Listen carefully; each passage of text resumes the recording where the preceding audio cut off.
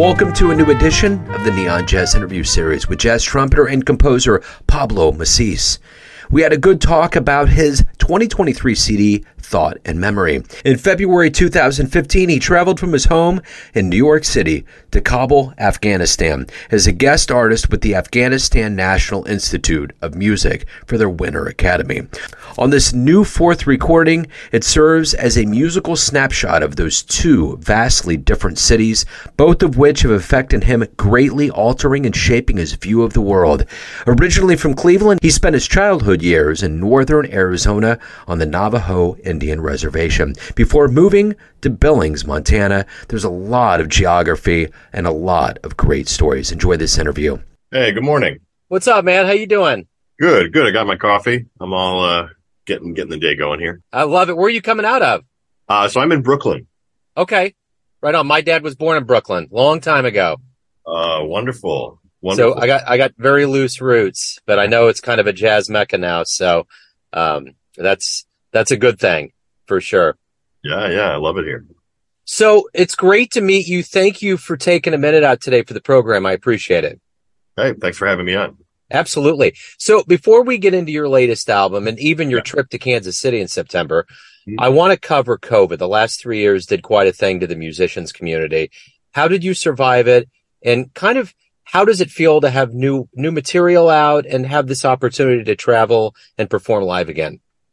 Sure. I mean, when lockdown happened, it's with everyone, I lost all my work, kind of went into a survival mode. And it really put a dampening on sort of my personal creative process. I was kind of just practicing just enough to keep my sanity, but didn't, the new material, came much later. I wasn't really feeling like I had much to offer anyone during that time. And as we slowly came out of it, things felt more possible. Then I sort of started to see a little light at some kind of tunnel, perhaps. And it wasn't until mid 2021, end of 2021, I thought, okay, now maybe I could do a new thing. Maybe it's time. Seems like we're all sort of coming out of this together. And it was around then when I thought, all right, let's put something together. And the record that we're going to talk about was recorded in May of 2022. So, it kind of felt like, in a way, it was my coming out of COVID lockdown, scary time, to put this project together and say like, all right, I'm going to come back. This is like, not necessarily back to normal, because I don't know if that phrase is applicable, but I get that. Yeah. Back to something approaching pre-COVID. Let's do a record. And, yeah, and sorry, was there a second part of your question that I... No, that you nailed both of them. Okay. So Thought and Memory is the new CD. Yeah. Talk to me a little bit about what you're hoping the listener gets from this album. Sure. So there's two groups of compositions that are on this record. The first group is the first 4 tracks, and those are all tunes that I have written since living in New York. And some of them are specifically very indicative of a specific experience I've had living here. And the one that I like to talk about is the tune I wrote called Signal Problems, which, if you've ever been in New York City and you've had to ride the subway, sometimes it does happen where you're on a train and it just doesn't move, and they come on the loudspeaker and say, sorry, we're experiencing signal problems. We'll be moving shortly. So there was a specific time where that happened to me, and I was getting very frustrated, and I started tapping out this pattern, and I thought, oh, is that just nervous energy? Oh no, that could be something. And that eventually turned into the hook for this tune that I ended up writing. So the first 4 tunes are in that same vein, either being around New York or having a specific experience. And then the second group of 3 tunes, tracks 5, 6, and 7, are 3 compositions that I started writing when I was traveling to Afghanistan in 2015, several years ago. And that is more of a snapshot of my experience being there at that time. And then when I came back, I turned those ideas into this 3-movement suite. So I'd say it's very clearly delineated, songs or compositions that occurred here in New York, and then this 3-movement suite that grew out of my time in Afghanistan about, 8.5 years ago. So why were you in Afghanistan? So I was invited in February of 2015 to be a part of the Afghanistan National Institute of Music as a guest instructor for something they called their Winter Academy at the time. And at the time, the Institute of Music was the only Western-focused music school in the country. And through a series of events, I was offered a chance to go there. And I felt like this is only going to happen once in my life, so I should go. And I spent 2 weeks teaching trumpet lessons to students there, teaching some other brass classes. I taught some classes on jazz harmony, very introductory, and did a couple of small performances. And it was really a life-changing experience for me. It was only 2 weeks, but it looms larger in my memory now. Yeah, I would imagine so, especially during that time. Yeah. So you're originally from Cleveland, but you spent some time on an Indian reservation in Arizona, Yep. made your way to Montana. You've had an interesting beginning. How did the music and the jazz more specifically become a part of your nomenclature? So it happened mostly when I was later in my high school years. I started to think, what is this jazz thing all about? We didn't really listen to jazz in my house growing up. It was mostly all classical music, classical piano music my family really enjoyed. So it wasn't until I got to high school and I started to hear more jazz in the school band. And then I went off to college as a classical trumpet major. And while I was there, I got exposed to all these other students that were learning jazz, and it slowly became a little bit more of my vocabulary.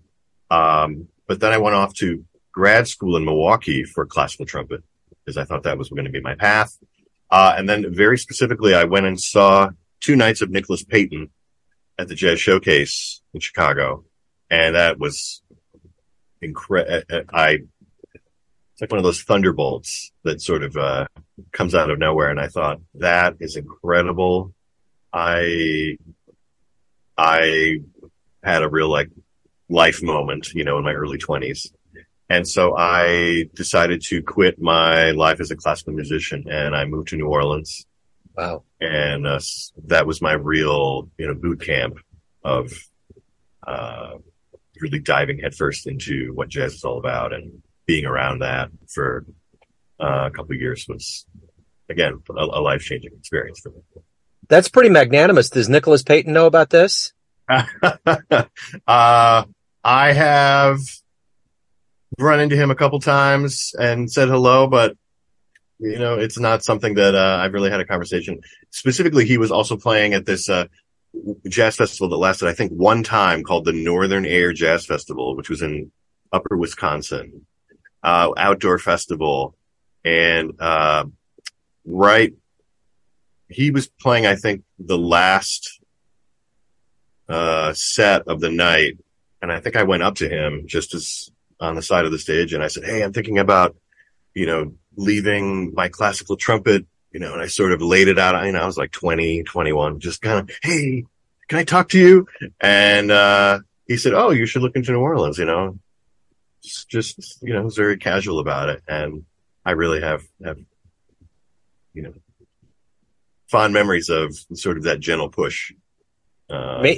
Maybe he'll hear this. Okay. That would be wonderful. Yeah, that's quite a momentous event to happen, to see it, and then to meet him and to go where he told you and where he's had roots. So I'm curious, in your journey of finding your voice, do you feel like you've found your voice? Do you feel like it's an evolution? How do you feel that works for you? I feel like it's really been an evolution and a journey to find some kind of personal expressive voice, both improvisationally and compositionally. I feel like improvisationally, I'm constantly trying new things and listening, and I don't feel that that's something that, for me personally, I'll ever say, "Oh, I've really found, this is my voice, and this is going to be it." I hope that is something that's moving in different directions, and in terms of compositionally, I'll be very honest. Composing is quite tricky for me. It's not something that has really come naturally to me. I spend a lot of time just sitting at the piano and fumbling. I don't generally write music at the trumpet. Generally, I try to write it at the piano, but I'm not a great pianist, and B, I feel like sometimes it just takes days before you get any sort of, at least for me, something. Oh, here's a measure. Oh yeah, that's it. So I feel like I'm trying to always push myself. But it gets really frustrating for me sometimes. Yeah. Well, a day or two of sitting. All right, I think I'll try tomorrow. It's yeah. Well, let's get to something a little bit more appealing that's not frustrating, which is when you look at your life as a professional musician, all the angles that go into it, from recording to live shows, promoting everything. Mm-hmm. What do you like the best every day about waking up and being a professional musician? I like the community, because what comes with being a musician is you're not working in a bubble. Music is a collaborative experience, at least for what I do. And I feel like it's the relationships and the community I've made where I've made some incredible friends and connections, and to be able to think to myself, hey, I'd really like to play some music like this. I met this guy and he's really great, and we have a really great connection together. So when we get up on the bandstand, I know I can trust this person, and they're going to do an amazing job playing my music or whatever we're doing at the time. And some of those connections I've made have stuck with me for 10, 15, 20 years. And these are people that have remained in my life through all the turns. And that's very special. Yeah. Yeah. So if you could get into a time machine and go back and see a dream gig, any jazz gig, anywhere, where are you going? Oh my gosh. What? Any jazz gig, man. I would love to be able to see Louis play, Hot 5, Hot 7, something when he was just at the peak of his younger career. Just to be able to be in the room and see that energy. That's something that comes to mind right away. Of course, there are so many people that, being born when I was born, I missed so many of the greats. To see Charlie Parker play in person anywhere at any time in person. Trying to think if there's a specific band, to see the Miles Second Quintet play a gig. Yeah. That would probably be number 2, I would say. Yeah, absolutely. Yeah. So why do you love jazz? Oh, okay. I love jazz for the freedom. I love jazz for the amount of self-expression that the idiom gives you, and that even though most compositions have some sort of form or harmonic instruction, you can really interpret it in most cases, how you would like things to sound. And unless you're in the studio, it's a unique experience every time you play. You know, going to follow on your earlier question, you know, going to see Miles' Second Quintet, you're only going to hear those solos that night unless they recorded the gig. And then you could say, that was the most amazing thing I've ever heard, and no one is ever going to hear that specific thing again. Yeah. You know, and that's, yeah, I really, really like that. Yeah. So Pablo, everyone has a perception of you, family, friends, fans, but you ultimately run the show. What's your perception of you? Who do you think you are? Do you mean musically, like as a musician, or do you mean personally? I think open-ended question. Right. It all kind of arcs together, and I think it's about perception because everyone sees you in a different light. Yeah. There's all these different roles that you play in your life, but ultimately you're in control of the id, ego, superego. So what is that perception of you that you feel like you are and that you are giving to the world? So I would say I perceive myself as someone who is patient, and I've had a lot of growth to get there, but I feel like as I get into my 40s now, things are generally a little bit calmer for me and patient, and I try to be very aware of going back to my comments about community and relationships with other musicians and people in my life specifically. I try to be very cognizant of how my relationships are affecting other people and how I'm relating to other people. And, boy, this is a great question. This sort of, yeah. Sometimes it seems as though it should be longer, but I think there's something about it being succinct. I think you hit it. I think you hit where you wanted to go. All right. I appreciate it. So this is what we're going to do next. You're coming to Kansas City. You're on a tour. How did this come about? How does it feel? Have you been to Kansas City? I have, yes. Okay.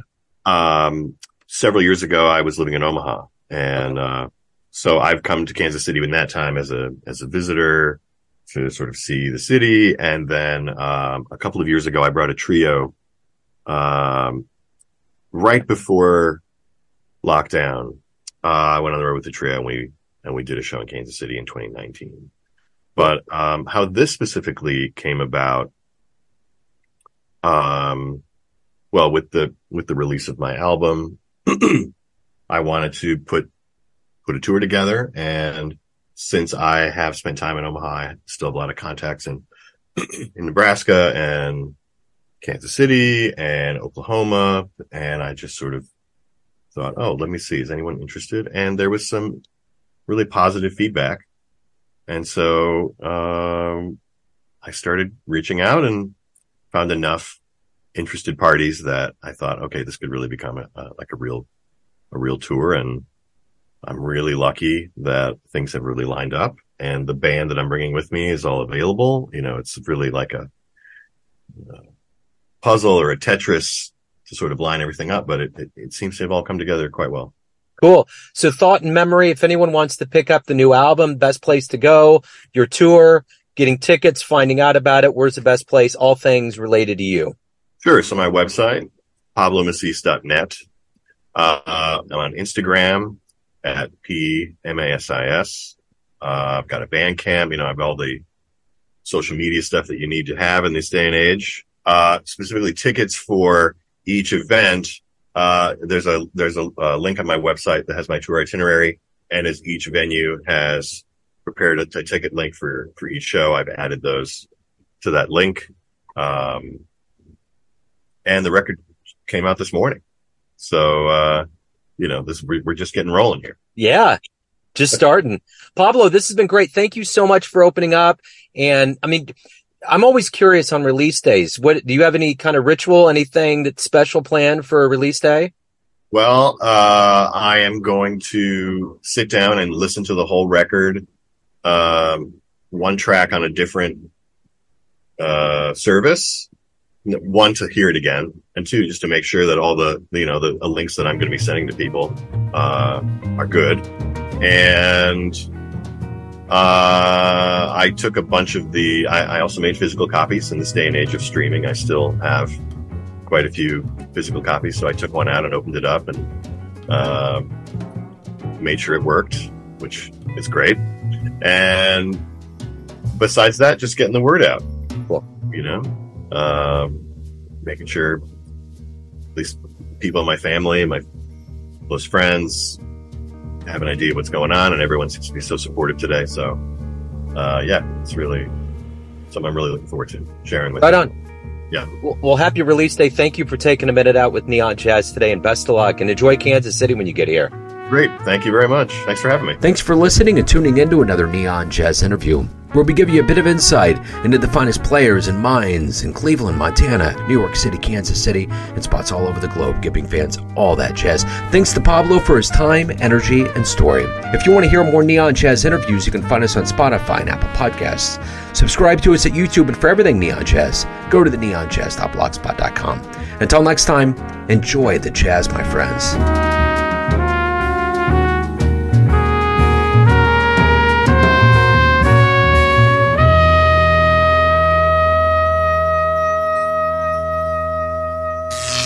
Neon Jazz.